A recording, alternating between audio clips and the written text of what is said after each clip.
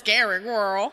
Hi, everybody. Hey, everyone. I'm Stephanie. And I'm Sarah. And this is Dead Time Stories.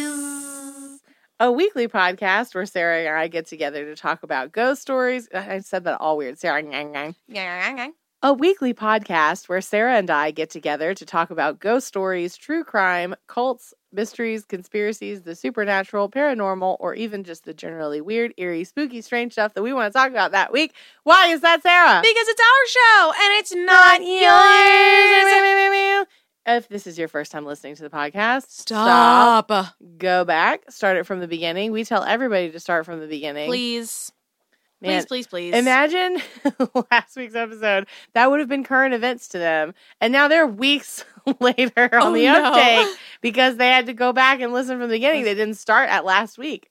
But well, it's just a little treat for everyone who keeps up. We don't have any at this time have updates in that case because we recorded in the same day. But if there are new updates, Sarah will insert them here. Yes. So if you listened to last week's episode, which you should if you're here, I do not have any updates to the Gabby Petito case because it has been 10 minutes since I just recorded that episode. It is still Sunday, September 19th.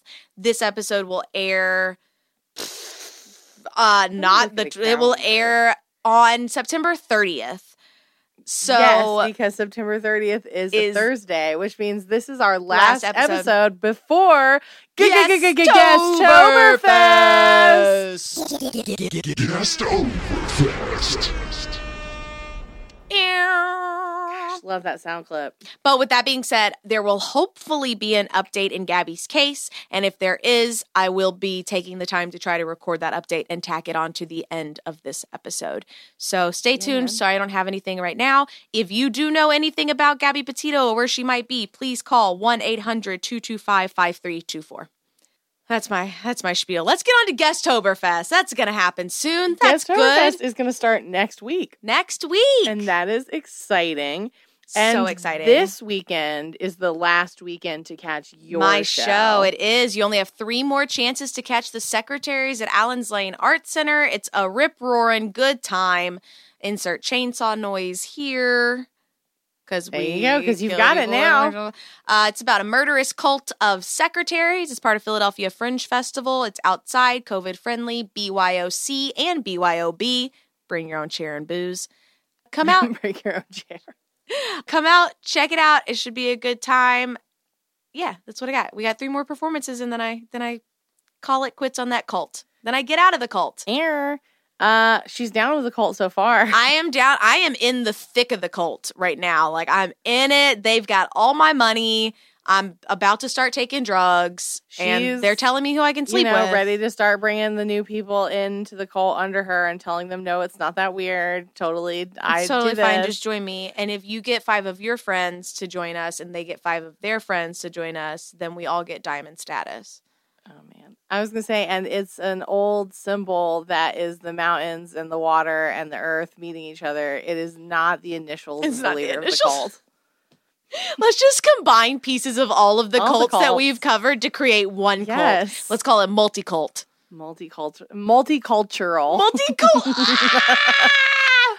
You can come see me, your girl, as Judy May Best at the Speakeasy at Halloween nights at Eastern State Penitentiary. Yeah, you're in it now. I'm in it to win it. I will not be in it next Thursday and Friday because it's my birthday. So the first episode of Guestoberfest is going to be coming out on my birthday. Blah, blah, blah. That's exciting. So exciting. But yes, come see me. Again, there are 15 attractions at Halloween nights. Only 3 of them are scary, in quote fingers. By scary, we mean only 3 of them rely on startle scares, so jump scares, people jumping out at you. That will not happen at the other parts. And you can skip the parts that you don't want to do, which is very exciting. There's a beer garden. There's food. There's bacon on a stick. There's French toast bites. Sounds There's amazing. So much stuff. I can't wait. Amazing. I can't wait to go on a night when I am not working it. And there's not a lot of those because if I'm not working it, it's because I have another gig already booked. So I am #booked and blessed for most of October. Hit me up if you want to know other places that you can see me performing. But yeah, I'm really excited. We're in it. We're about to be in our spooky season. I can't wait. We love October, y'all. And it's not just because of Guesttoberfest. It's not, but that's It's a big part of it. It's a big part of it. But also we just love Halloween, and it's my birthday. I love fall time. I like that weather. I like when it starts to cool down a little bit. Yes. Yeah, I just love the spooky season. And I feel like this is when we do most of our big shows. Yeah, we do a lot of big performances in this time of year. And it's exciting to kind of be back on that a little bit. Yeah. In this new normal, quote, fingers. Yeah, that we can't have because some people don't want to play by the rules. Because some people are just like, I can't wear this fabric on my face. Didn't do their part of the group assignment. I don't know. Just do your part of the group assignment so that we can all make an A and pass this class. Really, I am ready to get out of quarantine school. See, yeah, I was going to say it's like in class where they're you can't go outside until everybody does this. And you're waiting for that one person who just, for whatever reason, won't do it. You're like, none of us can go outside and play until you get your shit together, Brian. Oh, it's always a Brian. Naturally. If you listen to last week's episode, you'll understand. Or even if you've ever met a Brian, you'll understand. With an I. If you're a Brian and you listen to this, tell us why you might be different. Try and convince me. I'm that shitty dude at the table with the sign that's change my mind. Change my mind. Even though he was a shitty white misogynist guy and now he's a meme. Yeah. I'm that guy, except I'm not him. I'm not me, him. and I'm at the table and change my mind that anybody named Brian isn't with toxic. An I. With an I. Toxic. Brian with an I. Brian with an I.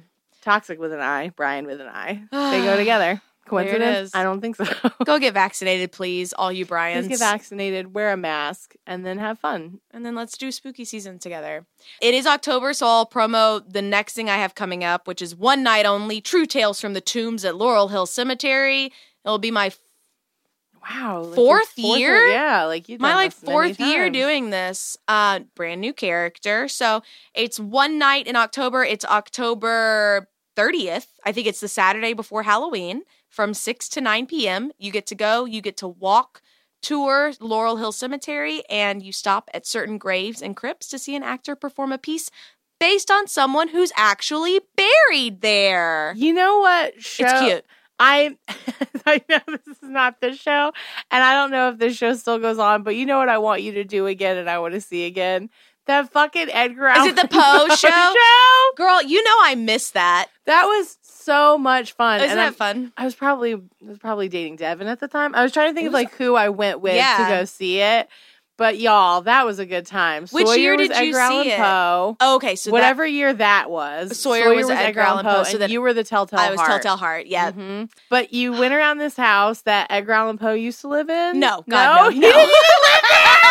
No, it's just a historic house in Collingswood, New Jersey. That's all it is. It's just an old, creepy, historic home. Yeah, I know he's in the Philadelphia area for a while. Yeah. So I was I assumed it was a house he spent time in. No, not even. That makes it even better. Isn't that great? I know. But yeah, so when I went to see it, and I'm sure this is how they do it every year, because this seems like a thing they would do over and over again. The host at the beginning of the evening was Edgar Allan Poe, played by our dear friend Sawyer, who was amazing. He was so good. You remember he was born on the bayou outside of on a warm day. The temperature was 78 degrees, 90% humidity. It's not Harrisburg, Mississippi. It's not Hattiesburg, Mississippi, but he tells people it's Hattiesburg, Mississippi. You remember that if you you've listened to every episode. But he was Edgar Allan Poe. He was Edgar Allan Poe. It was delightful. And then you went through the house, and in different sections of the house, different actors were performing an Edgar Allan Poe story. And yeah, we got to Sarah's room. And Sarah was the Telltale Heart, so she was talking about the old man that she killed and buried in the floorboards, and it was good. Honestly, I've been #blessed because that was. I bet working that gig is fun too. Oh my God, so much fun! Yeah, I bet. So I've been doing a monologue at Halloween time since I moved to Philadelphia. I have not had a Halloween gig where I have not done it. So we're always working in the spooky season. We're always doing in the spooky season. We do our funnest work. So I started doing that. It was called Shades of Poe. And my first year, I did a different piece about a girl who her sister dies and she's been obsessed with her teeth. And so when her sister dies, she goes out and she pulls all of her teeth. And then turns out that her sister wasn't dead or something. They like buried her alive. Anyways, I don't know that one, but that sounds pretty Edgar Allan Poe. That was my first year and that was a lot of fun. And then my second year, the woman who ran it said, because I was going to ask her if I could do Telltale Heart, but she had only ever had men performing that piece because it's written to be from the voice of, you assume, a male. Yeah, saying it. It's like a guy friend of his or whatever. It was like his servant. Took care of him, yeah. Mm-hmm.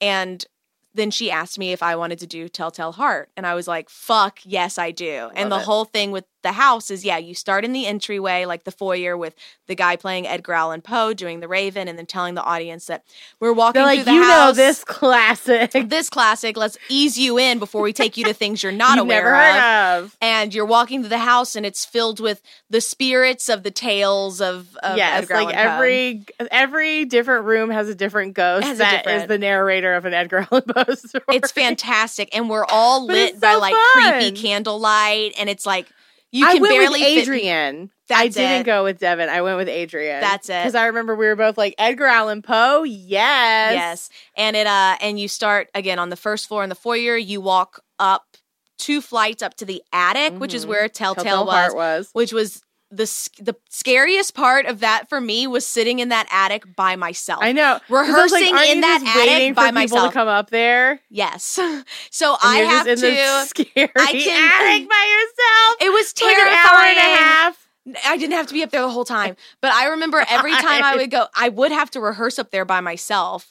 Every time I would walk up there, I would talk to whatever ghost was in there, and I'd be like, "Listen, you know Please me. Just chill. It's me. I'm only gonna be in here for like an hour. Just leave me alone. I won't mess with you if you don't mess with me." And for 50 minutes of that hour, I'm just gonna be sitting here waiting for other people, and they'll get up here, and then it's like 10 minutes, girl. We will be out of your way. So that was the creepiest part, and I will never forget. So there are sound cues for each of these pieces, and one of the pieces is the Shadow of Death, which she combined like 2 things, and basically it comes out to these people are huddled in a room, and the Shadow of Death comes and extinguishes all of their flames of life. And this sound cue that Patty, the woman who ran it, created was a melding of different octaves of voices all saying this phrase of like, I am the shadow of death. And it was terrifying sounding because it's this mixture of voices. They're all layered over each other. So the woman who was doing that piece was the floor below me.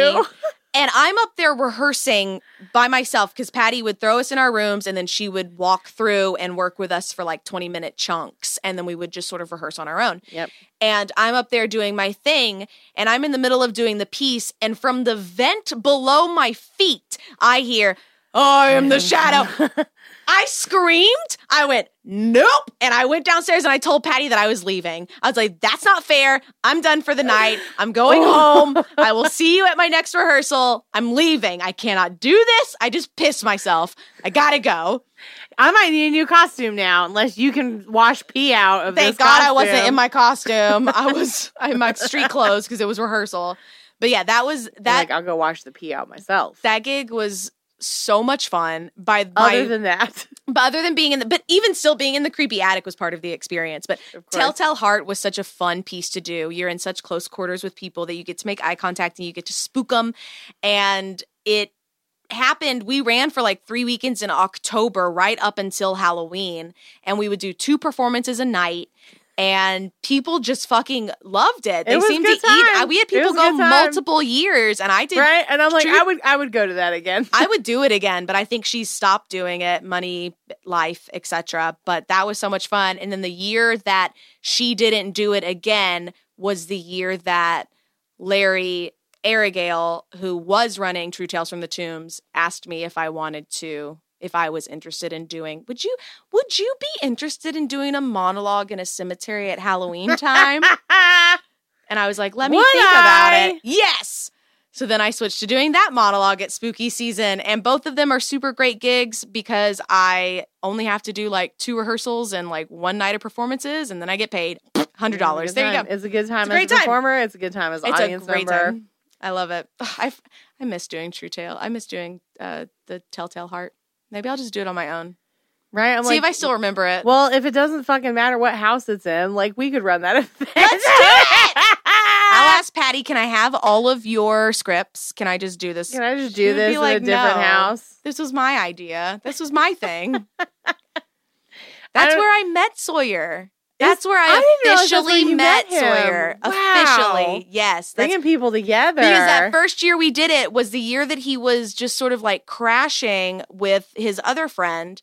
And then he moved to another place temporarily. And that place was really shitty to where whoever was living there didn't pay the electric bill. And it was starting to be like winter and fall. And so that's when Sawyer came and stayed with me for the first time. Yeah. And And then y'all 7 years later, we're common law married. And it all started at that Edgar Allan Poe show. Oh my God, what an adventure. There we go. That was a lot of banter. It's a lot of spooky banter. I love it, but it also reminds everybody we love Halloween season. We love get it. our best gigs at Halloween we season. really do. Come see Sarah and the Secretaries. Come see See me Stephanie. at Halloween Nights at Eastern State Penitentiary. It's running through the second weekend of November. Yes. And I am there most nights. I am not there on Wednesdays. Done. Easy. Don't That's go on. Who wants to go on a Wednesday? It's the middle of the week. I mean, That's a school there night. are other random nights throughout that I'm not there. Just hit a bitch up to make sure if you want to like go when I'm there. But even if you don't go when I'm there, you should go because it's a really cool event and the money goes to a really good cause. Yes. That's it. Well, that's it.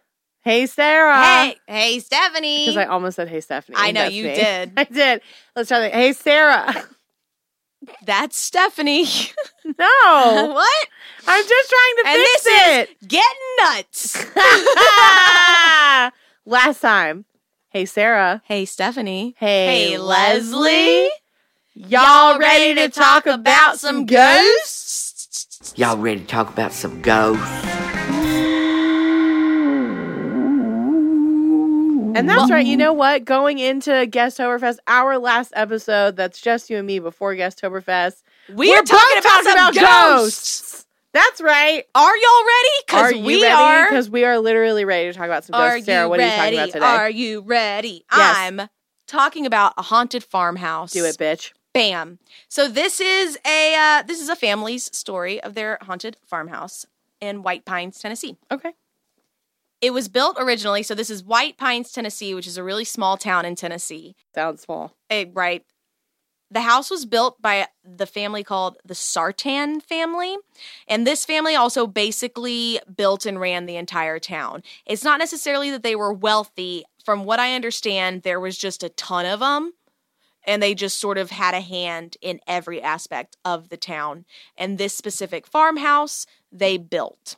And I think it went through a few generations, but one of the matriarch and patriarchs, Emmett and Ida Sartan, died in the house. So you're not certain of how to pronounce their I'm name? not certain of how to pronounce none of this, but I'm certain that they died in that house. I'm certain they did. I'm certain. Currently, the home still sits on 40 acres of land, and the current owners have a lot of livestock and ghosts. Yeah, natch. Yeah. It is currently occupied by the Tothero family, Brittany and Corey Tothero. Those are the two. We'll talk about one of their children, but then the other children we won't really mention. So Brittany is the one who bought the house originally, and she says that she had always, since she was a little girl, dreamed of owning an old home. Yeah, she did. And so when this farmhouse popped up on the market, and it's gorgeous, it's big, it's beautiful, it's on all this land, she was like, oh, yes, got it. And she bought the house, and she moved in with her son. Single mom, bought a farmhouse, moved in with her son. I am here for it, Brittany. Like you do. You are killing it, girl. You bought your dream home. But like she even says, it was too good to be true. And not long after moving in, both her and her son began to experience things. They say they began to have the feeling that they were constantly being watched, just always being watched. And then Brittany began to have her sleep get disrupted. She would wake up in the middle of the night to bangs, sounds, etc. Less than a year, about 10 months after moving in, she met her now husband, Corey. Two of them started dating. They get married. Corey moves into the house. Brittany does not disclose that the house is haunted to Corey before Corey moves in. Wow, girl. She don't want to lose him. She got to get that ring first. She don't want to lose him. She's like, listen, you know I have a child. I also have a ghost. I didn't tell you. I also have a ghost. I have a ghost. So he moves in, and not long after Corey and his 2 children move in, the activity increases. Because you've more than doubled the occupants of the house now. And pissed. I think it's either pissed or it's feeding off of the energy of having more people in the home. So he moved in with his 2 kids, but he didn't realize that Brittany had other roommates, these ghosts in the house. He was like, do they pay utilities? She's like, nah. They're useless. He's like, all right. She's like, they don't even scare the mailman. They don't do nothing. Nothing. So things that they have experienced. In the kitchen, Brittany's been washing dishes, doing shit in the kitchen when she'll hear the front door open and someone say her name, clear as day, only for her to walk out there and the door is closed and there's no one there. That's just annoying. It stops you from the task that you're doing, and then you have to start back up again. It's a pain in the ass. It's a pain in the ass. One time while Corey was doing something in the pantry, of course, they've got 3 kids, so there's toys all throughout the house.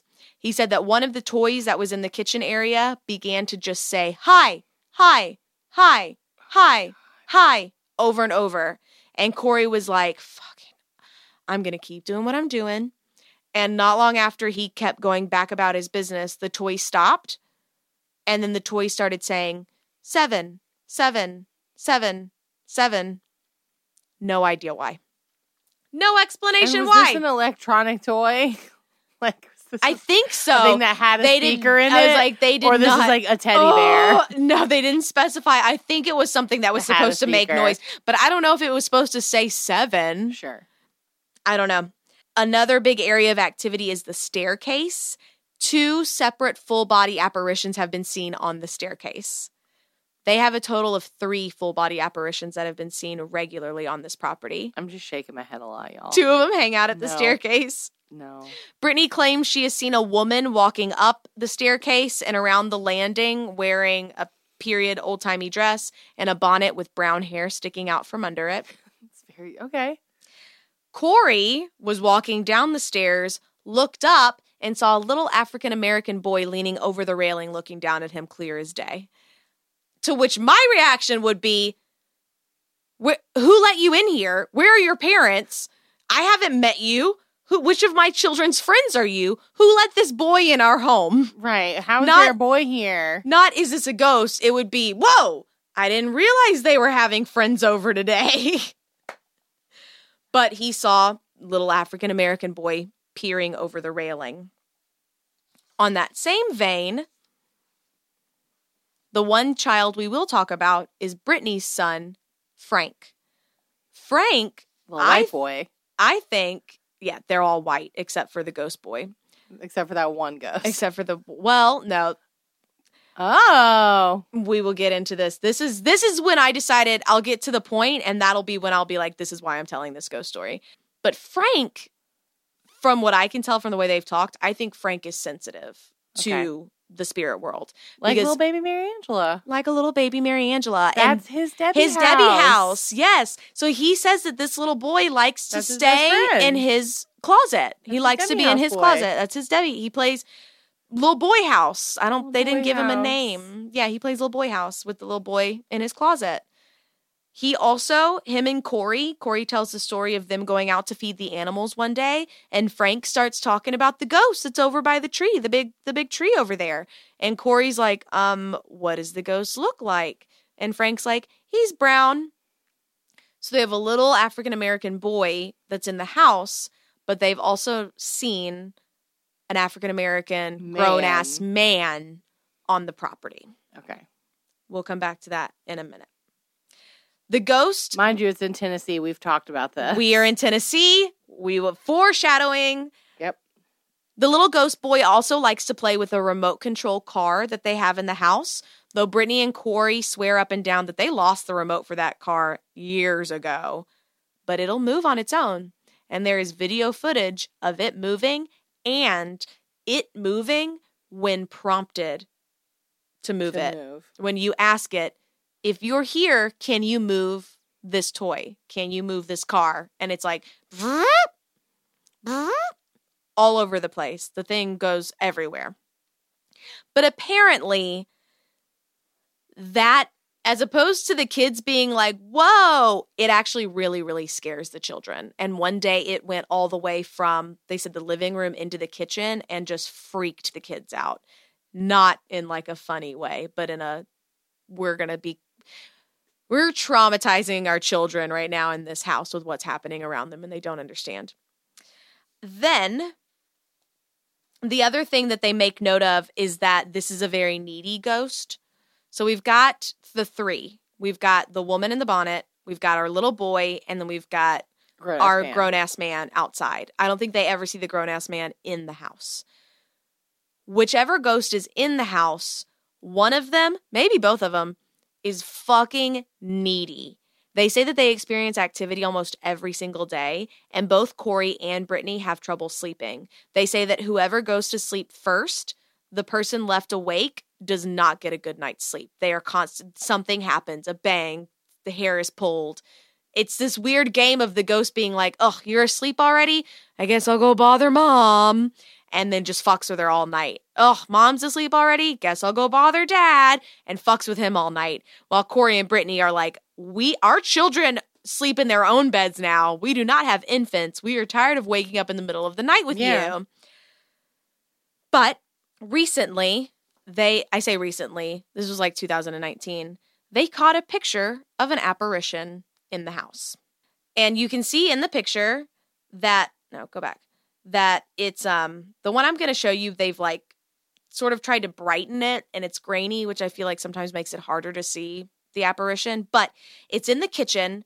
Corey was just taking pictures. You can see Brittany in the foreground doing laundry, dishes, or something. And in the background behind her, in the doorway, there is a figure that is, the whole top of it is just right below the top of the doorway. So it's probably about 6 feet tall. And it very clearly looks like a fully cloaked figure walking through the doorway, about to go through the kitchen. And I'll hand you this. See if you can see it. Oh, but it's the outline of a fully cloaked hooded figure. Oh, I hate that. I fucking hate that. Well, you know what that probably is, and what we've assumed from research and history of the town and the family. That's a ghost on his way to a Klan meeting. I was going to say,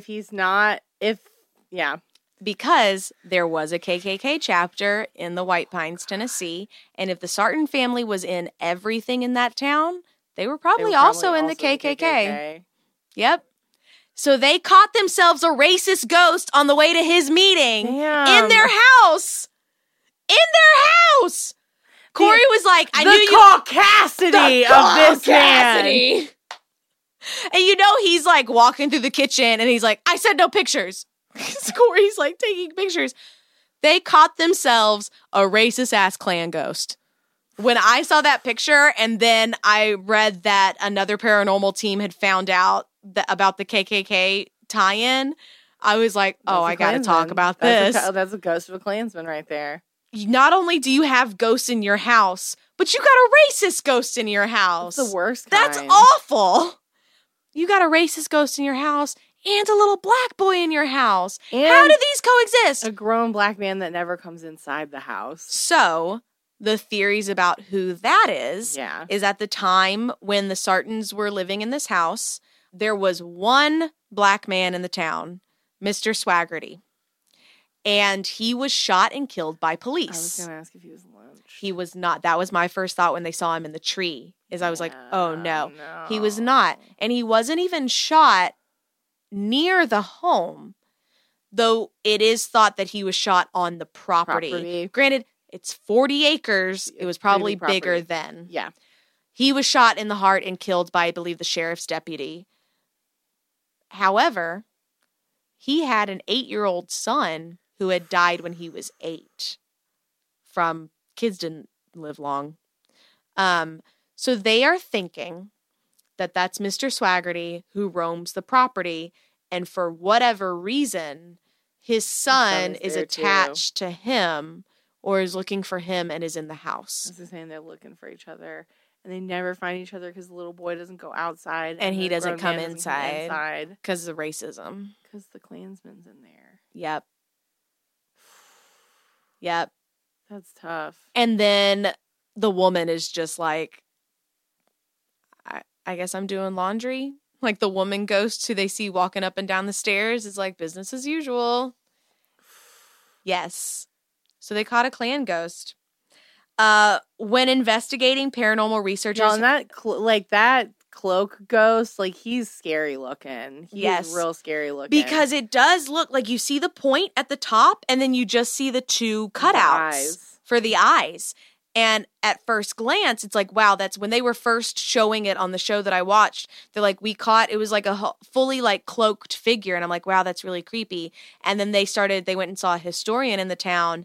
And the historian was like, there was a KKK chapter in White Pines. And we speculate if the Sartans had a hand in everything in this town, they probably had a hand in the KKK.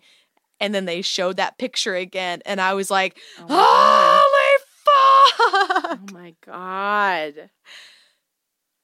So on top of the Klansmen, paranormal researchers have discovered that the boy is pretty responsive with the car. The other ghost that tends to be responsive is Ida. Anytime they mention Ida Sarton, are you here? EMF detectors will go off.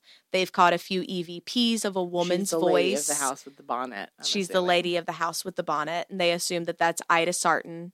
I watched an episode I found this story because I started this show called Ghost Nation.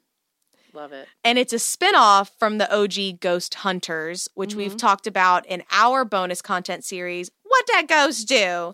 Where Ghost Hunters started as the two Roto-Rooter plumbers who then night lifed as Ghost Hunters. And they were like, that's not the pipes, that's a ghost. This is a spinoff of that show. And this cast is, if you ever watched Ghost Hunters, Jason Hawes, Steve Gonzalez, and Dave Tango. And in my opinion, they were the best three out of the original cast anyway. And now they have a new series that I just found on Discovery Plus. So I'm stoked about that. This is the very first episode. They gave me a racist ghost. We are starting out strong with this show. Where was I going? But they were investigating. They were in the kitchen looking into the dining room in that same doorway where they caught the cloaked figure. They're doing an EVP session, filming, and they've got a detector on the floor that's supposed to detect EMF fields in a 360-degree radius. Sure. And when a ghost apparently walks by it, it sets it off. It's like, ghost is here. Ghosty here. The ghost star. Basically. So it's sitting in the doorway. And it went off once. And they were like, okay, Ida, if that is you, can you please leave the room and come back in again so that we know for sure that that's you? And they're talking, and I'm watching it, the real time before they play back. And Steve has the camera trained on the dining room, that doorway. And as they're talking, you just kind of see that it gets dark in that back area. And he goes back and he's like, wait, hold on. It almost looks like something just either like it's the shadow of something blocking a light source now bouncing against that wall, or something just walked into that room and passed the doorway. And when you look at it, it is a crazy, gradual, everything in that room suddenly gets washed in darkness. And then that meter started going off.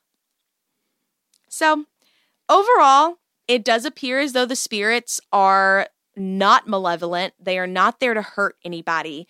They're a little annoying. One of them's probably racist, but they're not hurting anybody in the house.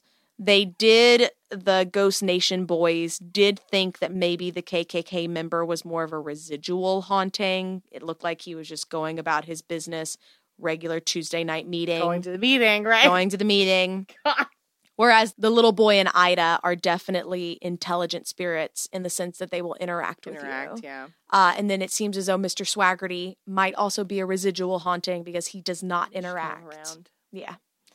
So that is a haunted farmstead in White Pines, Tennessee, that as of 2019 was inhabited by the Tothero family. It is season 1, episode 1 of Ghost Nation. on Discovery Plus, which is really cool. And that's my ghost story before Guesttoberfest. I love it. Yay! Ghosties. What's your ghost story? So mine isn't necessarily a ghost story All right. so much as we've talked a lot about different very haunted places in America. The South is very haunted. We've talked about this because of the Civil War and slaves and a lot of that business. And I always assumed Philly was like one of the most haunted places because Philly's got a lot of history.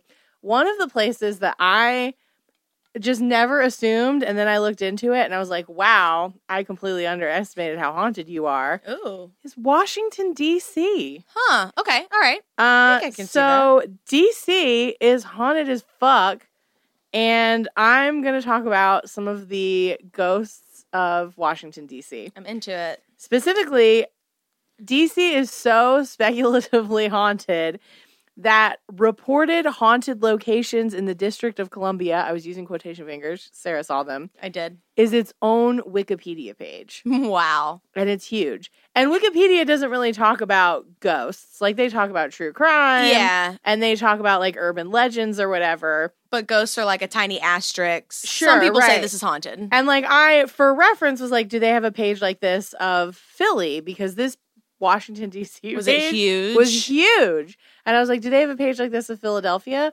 No. They have a page like that of Pennsylvania, which encompasses some of Philadelphia. But even all of Pennsylvania is a fraction of how much shit they have on ghosts in D.C. Is it mainly, I mean, I know I've heard that the White House is reportedly haunted AF. So we've got the Capitol, Capitol Hill, the White House, Lafayette Square, Independence Avenue Southwest, the Octagon House, Chinatown, the National Theater, and more. Those are like the big ones. Okay.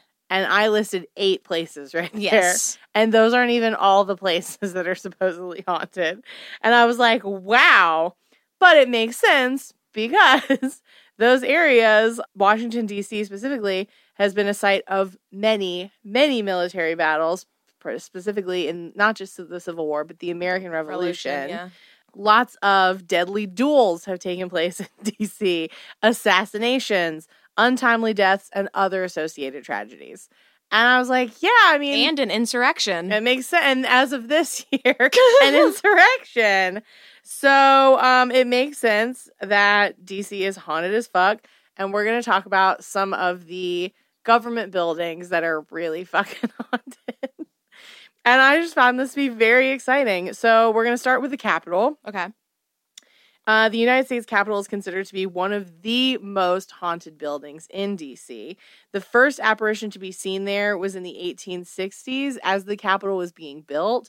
There were multiple people who died building the Capitol building. Of course. Because it's old-timey and huge. So you know people died. You know that. One such ghost is said to be that of a worker who died after a fall during the construction of the rotunda and is now seen occasionally floating beneath the dome and carrying woodworking tools. Oh, I hate it when I hear about ghosts that are who are going still to having to work. I know. It's like the Fucking saddest capitalism thing at you've its ever finest. heard. And they put the capital in capitalism. Ooh. This ghost who's dead and on his way into fucking work. Another spirit is allegedly a stonemason who, by different accounts, was either crushed to death beneath a wall which collapsed or murdered by a coworker. And I'm like, little Could it column be A, little both? column Yeah. B, right? Like, did the Well, he coworker- was hit with all of column A. He was smashed. He was dead. And he was drunk. Speaking of columns, I went to see the columns at the Arboretum. Oh, That was the thing I did when I was in DC. Did you see any ghosts? I didn't see any ghosts, but I did go to the Bonsai Museum. That was really cool. Oh, yeah. As part of the Arboretum. It was neat. There's also been, this person has been seen in old Senate chambers or passing through the walls in the basement beneath the Senate. Many politicians with strong personalities and powerful attachments to the institution of Congress are also. So you've got tons of congressmen. They're all still working. Senators, representatives, all of them fumbling around the Capitol as useless as they were when they were alive. Now they're just scaring people. Now they're just spooking people from beyond the grave. They were already spooking people afraid that they were going to take away whatever. But you've got, most famously, we have a Representative Joseph Cannon, who was a Republican from Illinois.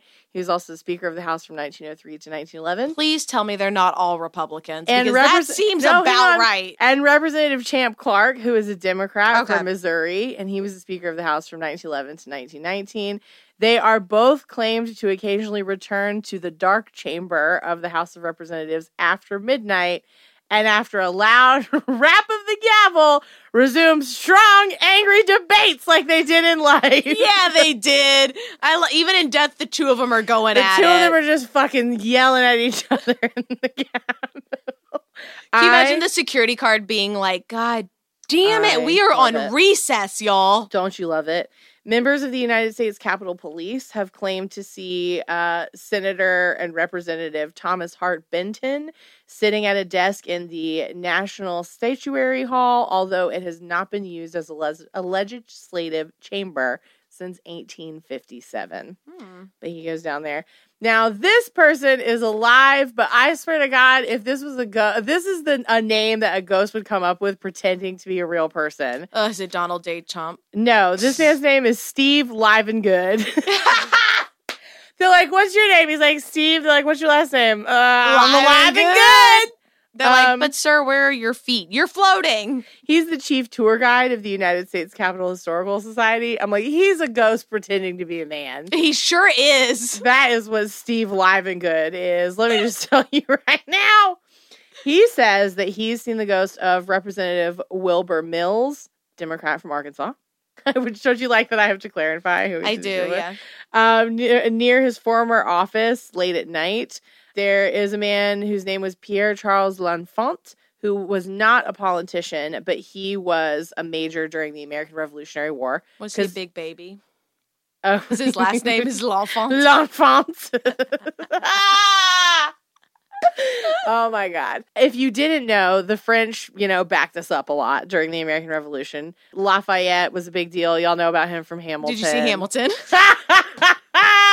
I knew about it. There's a street. Daveed Diggs, he kills it. There was a bit Eddie Izzard did in the 90s talking about Lafayette and was like, there's a street named after him, New York. And then Eddie Izzard, who now uses she, her pronouns, then she's like, you don't even fucking know your own history. You don't know who that is. But now people do, I guess, because Hamilton. Because the same guy in one act plays Lafayette, and then the next act, he's Jefferson. Thomas Jefferson. Yep. But anyway. Thomas Jefferson's coming home. So he was a major in the American Revolutionary War who was with George Washington at Valley Forge. He was appointed an architect and planner of the new city of Washington in the District of Columbia. And although L'Enfant submitted grandiose plans for the new capital city, those plans were never fully adopted by Washington, who dismissed him. If you didn't know, Washington was a bitch. L'Enfant spent so much of the rest of his life attempting to wrest monetary payment from Congress because even though they decided not to go with his plan, he worked on it for fucking years and then they didn't pay him.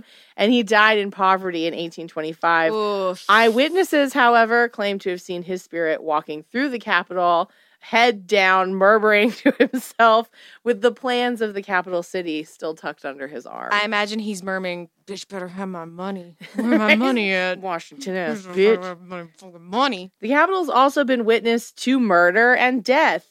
Representative William P. Taubley from Kentucky, he was a congressman, from 1884 to 1888, Charles E. Kincaid was a journalist for the Louisville Times, had accused Taubley of adultery and involvement in a patent office scandal. Wow. How American. Which had ruined Taubley's political career.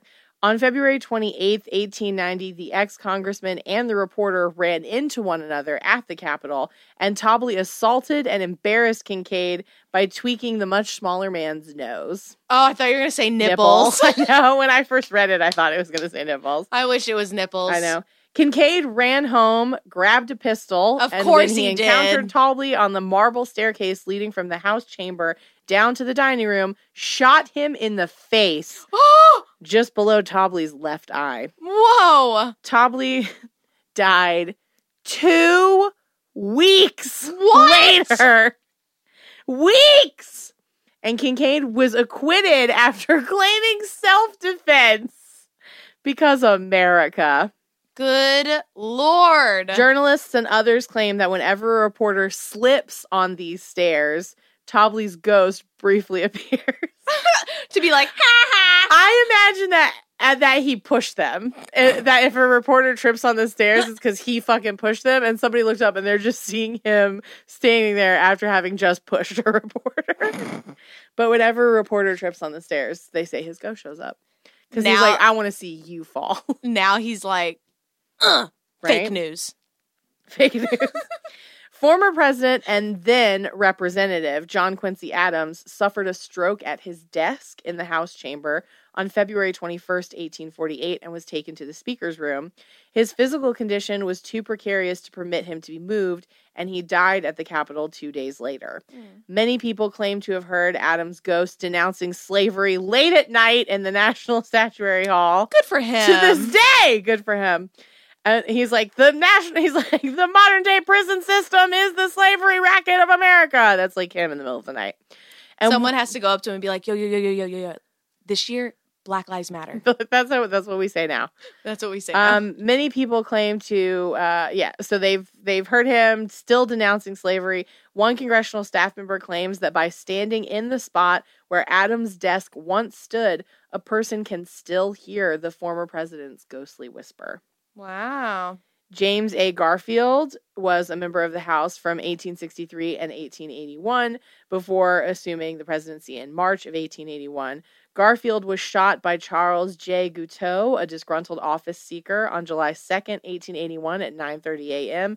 as he walked through the 6th Street station of the Baltimore and Potomac Railroad in Washington, D.C.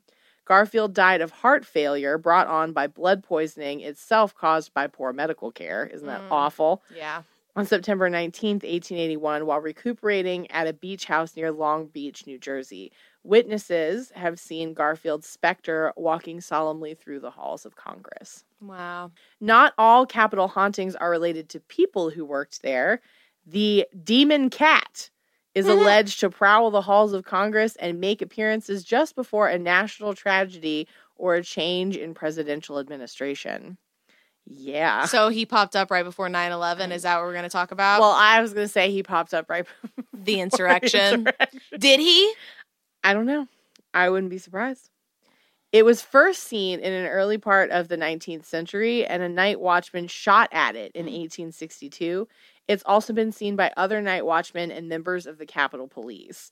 It appeared before the assassination of President Abraham Lincoln and the October 1929 stock market crash and the assassination of President John F. Kennedy.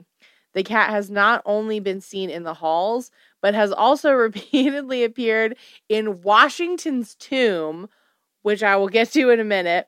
The tomb, which is 2 levels below the crypt beneath the Capitol Rotunda, was an original feature of the Capitol, planned as a resting place for George Washington and members of his family. The Washington family politely declined the offer. That is a short way to put what went on with Washington's tomb. That's a whole other thing. The tomb stands empty, although from 1865 to 2009, when it was moved to the United States Capitol Visitor Center. So what was supposed to be his tomb is just there. Just like an empty box? I mean, it's like an empty room that Yes. they then picked up So and it's moved? under the Capitol, Mhm. and it is where Washington was supposed to be buried. There's a whole lot that went on that they ended up not burying him there, and they were going to move his body there. And there are multiple times throughout like the 1800s where they tried to get his body moved there, especially because somebody broke into his tomb where he is laid to rest in Mount Vernon and tried to steal his head. Found all this out when I was like, what's Washington's tomb? That's Right. Washington's tomb. I also learned about, which we're coming up on this, the Lincoln catafalque. I think that's how you pronounce it. And I was like, what is that? So the catafalque is like that big glass box that they'll keep a famous dead person in. Yes. Did you know they have reused Lincoln's catafalque multiple times when they have shown different politicians who are lying in state, which I also learned what that means. So that is when they take a famous political person and prop their dead body up, basically, for people to come look at in a state house. And they still do this. This is not like... They did it for RBG, right? Yeah. Yes. They put her in state. Yes. Yeah. So that means like they're keeping this person's body where people can come look at them and mourn them, like in a It's an open government casket. building. Yeah.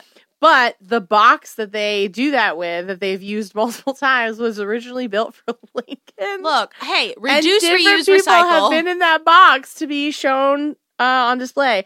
And that box is also, when not in use, stored in the Capitol Visitors Center. So the specters of at least 2 soldiers are also said to haunt the Capitol. A few eyewitnesses have claimed that whenever an individual lies in state in the Capitol Rotunda, a World War I doughboy momentarily appears, salutes, and then disappears. Aww. A second apparition, which eyewitnesses say is the ghost of an American Revolutionary War soldier, has also appeared at the Washington Tomb. According to several stories, the soldier appears, moves around the Lincoln catafalque, and then passes out the door into the hallway before disappearing. On Capitol Hill, it's also one of the largest, most densely populated neighborhoods of D.C. It's bounded by F Street Northeast on the north and the Southeast/Southwest Freeway on the south. The U.S. Capitol marks its western boundary. So this is like a big area that's like surrounding the Capitol, but it's like a neighborhood where people live. Although Capitol Hill has been home to many of the city's powerful, its hauntings appear to be few. One ghost, however, is said to haunt First Street Northeast. Joseph Holt, and Judge Advocate General of the United States Army from 1862 to 1875. He presided over the trials of the Lincoln assassination conspirators. During the trials, he accused conspirators Dr. Samuel Mudd, who treated John Wilkes Booth's broken leg, and Mary Surratt, whose downtown boarding house the conspirators met at, were held at the old Capitol Prison opposite the U.S. Capitol.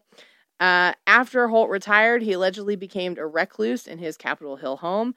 Although Holt's house no longer exists, local residents have told stories of Holt's ghost walking down First Street Northeast in a blue suit and cape, pondering the guilt of Mudd and Surratt as he heads for the site of the Capitol Prison. Interesting. The White House is also super haunted. It is the oldest building of President's Park. It's an integral part of the planned city of Washington, D.C. A design was chosen and construction began in 1792, and the building, although unfinished, was opened for occupancy on November 1st, 1800. The first people to occupy the building were President John Adams and his wife Abigail. Parts of the mansion were unfinished, including the cavernous East Room. With no running water, it wasn't installed until 1834. Water had to be brought into the house by a jug and heated for bathing or laundry to be done. Abigail Adams often hung the family's laundry up to dry in the drafty East Room. The ghost of Abigail Adams has been seen since, shortly after her death in 1818, with her arms extended out as if she was carrying laundry in the East Room. God damn, she's still working too? Yeah, the first lady. The first lady. The work's never done. She's accompanied by the smell of soap or damp clothing. Aww. Household staff in the Taft administration even observed her walking through the walls. Abraham Lincoln's ghost is said to haunt the White House. Because, of course. He's the most famous apparition. Eleanor Roosevelt never admitted to having seen Lincoln's ghost, but did say that she felt his presence repeatedly throughout the White House. Mrs. Roosevelt also said that the family dog, Fala, would sometimes bark for no reason at what she assumed was Lincoln's ghost. How does she feel Lincoln's presence? She didn't know him. She didn't know him. That's how it works, I guess. She wanted attention. President Dwight Eisenhower's press secretary, James Haggerty, and Liz Carpenter, press secretary to the First Lady, Lady Bird Johnson, both said they felt Lincoln's presence many times. The former president's footsteps are also said to be heard in the hall outside of the Lincoln bedroom. As reputable an eyewitness as Lillian Rogers Parks admitted to in her autobiography, My 30 Years Backstairs at the White House, that she had also heard them. Margaret Truman, daughter of President Harry S. Truman, said she heard a specter rapping at the door of the Lincoln bedroom whenever she stayed there and she believed it was Lincoln. Like, it was like, hey, girl, what you doing? President Truman himself once wakened by raps at the door while spending a night in the Lincoln bedroom. Others have actually seen an apparition of the former president. The first person reported to have actually seen Lincoln's spirit was First Lady Grace Coolidge, who said that she saw the ghost of Lincoln standing at a window in the Yellow Oval Room, staring out at the Potomac. Winston Churchill, Theodore Roosevelt, and Maureen Reagan and her husband all have claimed to have seen a spectral Lincoln in the White House. Huh. A number of staff members of the Franklin D. Roosevelt administration claimed to have seen Lincoln's spirit, and on one occasion, Roosevelt's personal valet ran screaming from the White House, claiming that he had seen Lincoln's ghost. That's an appropriate response. Right? Perhaps the most famous incident was in 1942 when Queen Wilhelmina of the Netherlands heard footsteps outside her White House bedroom and answered a knock at the door, only to see Lincoln in his frock coat and top hat standing in front of her. She promptly fainted. Several unnamed eyewitnesses have claimed to have seen the shade of Abraham Lincoln actually lying down on the bed in the Lincoln bedroom, which was used as a meeting room at the time of his administration. And others have seen Lincoln sit on the edge of the bed and put his boots on. The most famous eyewitness to the latter was Mary Eben, Eleanor Roosevelt's secretary, who saw Lincoln pulling on his boots, after which she ran screaming from the room. The last sighting of Lincoln's ghost was in the early 1980s when Tony Savoy, White House operations foreman, came into the White House and saw Lincoln sitting in a chair at the top of some stairs. Wait, what? Wait, just sitting in a chair at the top of stairs, like looking down? Why is there a chair at the top of the stairs? I don't know. Maybe it's That's precarious. The chair from his memorial. I just imagine like him, like the statue that's at the Lincoln Monument. But just at the top of stairs. It's just him as a ghost at the top of the stairs. Abraham Lincoln is not the only Lincoln ghost witnesses claimed to have seen in the White House. Oh, we got Mary Todd? Willie Lincoln, Abraham Lincoln's 11-year-old son who died at the White House of typhoid in February of 1862. Willie Lincoln's ghost was first seen in the White House by staff members of the Grant administration in the 1870s, but has appeared as recently as the 1960s to President Lyndon B. Johnson's college-age daughter, Linda Bird Johnson. Robb saw the ghost and claims to have talked to him. What did he say? I don't know. That I don't have. Bitch. Other presidential ghosts, as well as first ladies, are said to haunt the White House. Witnesses in the past 2 centuries have reported that Thomas Jefferson can be heard playing his violin in the Yellow Oval Room. President Andrew Jackson is said to be lying on what is thought to be his old bed in the Queen's bedroom, also known as the Rose Room, and his guttural laugh can be heard in the White House since the beginning of the 1860s. I would love that they're like, and he also just curses all the time. Oh, he was an old racist. Yeah. He was an old racist. With a foul mouth. Let's replace him on that $20 bill with Harriet Tubman. Let's do it, y'all. First Lady Press Secretary Liz Carpenter heard the laugh and swore it was Jackson's, and Mary Todd Lincoln claimed to have heard the stomping and swearing of an invisible president when she claimed was the uncouth Jackson. That's him. She's like, God damn, even in death, you're out here being rude. Out here causing a damn ruckus. Out here being fucking rude. White House seamstress Lillian Rogers Parks said that she was sewing in the Queen's bedroom and felt a presence, cold air, and then a hand on the back of her chair. She quickly left the room and for the rest of her time at the White House refused to enter that room again without at least one person accompanying her. That's fair. Got to do the buddy system. The spirit of William Henry Harrison, it is claimed, haunts the attic, and President John Tyler allegedly haunts the Blue Room. First Lady Frances Folsom Cleveland, who is married to President Grover Cleveland in the White House Blue Room in 1886, is widely claimed to haunt the room where she was married and was seen there after her death in 1947. There are tons and tons and tons more ghosts that aren't famous people in the White House. You can look into those. But there, as like I said, there's the Octagon House, which is in a different neighborhood, Independence Avenue Southwest. The spirits of slaves are said to haunt a portion of Independence Avenue Southwest, which was the site of the city's largest, most notorious slave markets. The Yellow House, or Williams Slave Pen, at about 800 Independence Southwest, now the site and the headquarters of the Federal Aviation Administration, was the most notorious slave pen in the capital. A modest, well-maintained 2-story yellow house concealed a very large basement in which slaves were chained to the walls in windowless rooms, while a 30-square-foot yard surrounded by 12-foot-high brick wall provided space for training and selling of the slaves. Another large slave market, the Roby Slave Pen, was just a block away at the corner of 7th Street Southwest and Independence Avenue Southwest. On dark nights, witnesses say they have heard the clinking of chains and the screams on Independence Avenue where the slave pens used to operate. I hate that. I hate that. It's terrible. Ugh. There is also a Chinatown district, but prior to the 1930s, that area that is now Chinatown was primarily populated by German immigrants.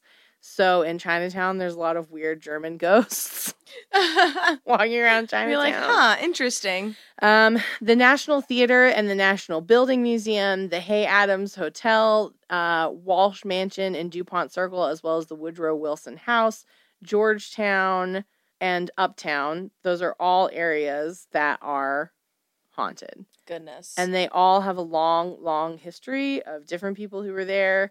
And most of those people, I mean, all those people are dead now, but most of them are also ghosts. And it makes sense that Washington, D.C. is haunted as fuck. Yeah. I did not ever think about that until I was like, I wonder what kind of ghosts there are in D.C. And the answer is a whole fuck ton. There's a whole fuck ton of ghosts in D.C. Almost any kind of ghost you want, it sounds like. All of them. You want this ghost? We got it. You want this ghost? We got it. And then that's my story, and I'm sticking to it. There it is. There are multiple ghosts in this There's episode. so many ghosts. So many ghosts. I was like, I can't focus on just one ghost. I gotta talk about all the ghosts. And even then, I couldn't possibly talk about all the ghosts. That's how many of them there are. That's it. DC's fucking haunted. DC's haunted. The South is haunted. Philly's haunted. It's all haunted. You're haunted. Welcome to By the October. memories of my childhood. Oh. Next episode, y'all. Next week, it's going to be Guestoberfest. Guestoberfest. I love that so much. Yep. This So is your exciting. last chance to catch Sarah and the Secretaries this weekend. Please. You can come see me at Halloween Nights at Eastern State Penitentiary, which is running through the second weekend in November. Otherwise, you know where to find us.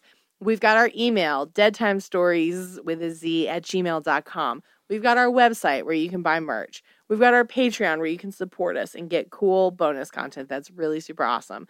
We've also got just you, the listeners, who we would ask to give us a 5-star review on iTunes, on Spotify, on SoundCloud, anywhere where you listen, and then log in with your other email and give leave us us another another 5-star review. We got to fight the system. Y'all Get understand? our faces known. That's how it works. That's what's up. That's it. Thank you guys so much for listening. Until next week for Guestoberfest. I love it. I'm Stephanie. And I'm Sarah. And this has been Dead Time Stories. Thank you for listening. Hey everyone, Sarah here. So this week's update is super short, unfortunately, on Gabby's case. As you all remember last week, right after we had finished recording the episode, Gabby's remains were found.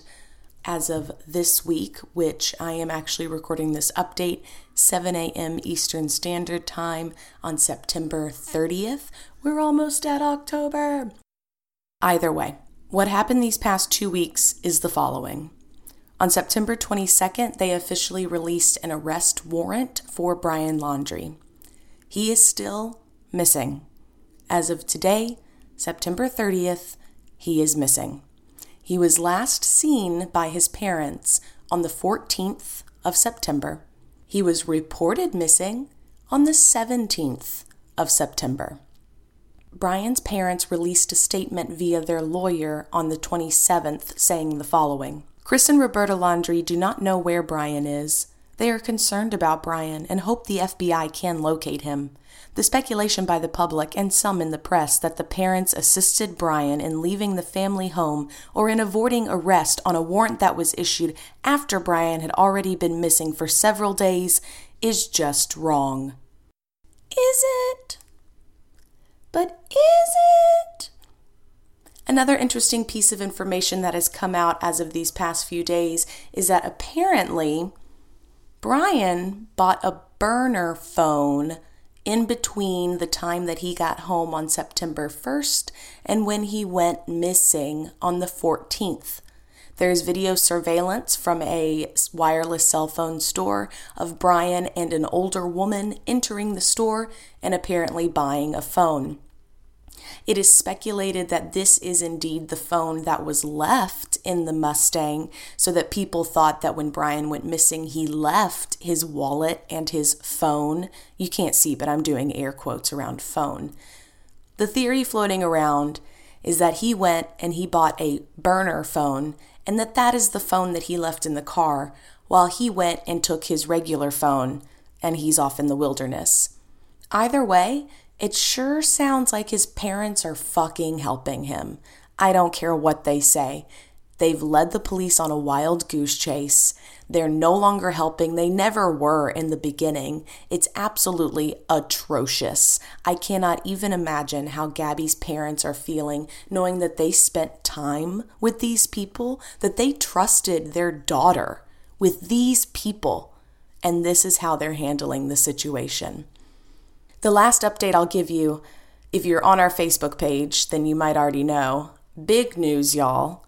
Dog the Bounty Hunter is on the case. Don't worry, we're going to get this solved.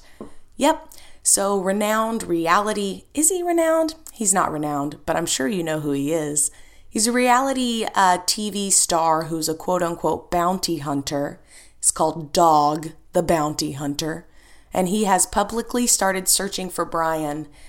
There are reports that TMZ has leaked that he says he's getting closer, that he firmly believes that Brian is alive and he's just out hiking, holed up somewhere, and that he is closing in on Brian's location. Who knows? We'll see. At this point, I don't care who finds Brian. I just want someone to find him, be it Dog the Bounty Hunter or be it Little Joe Bob down the street. I really don't care, but that man, that boy, needs to be brought to justice. Again, if you have any tips or information on this case, if you think you've seen Brian Laundrie, which honestly, y'all, it's hard. He looks like every other white dude. I see a bald white guy walking down the street and I'm like, oh, is that him? And I'm in Philadelphia. Ain't no way he's up here. But if you've seen him, you have any information, please reach out to the FBI. That's all I have for this week. We'll see what happens next week. Thank you all so much for listening. And starting tomorrow, we are officially in Gastoberfest. Thank y'all for listening. We'll see you next week.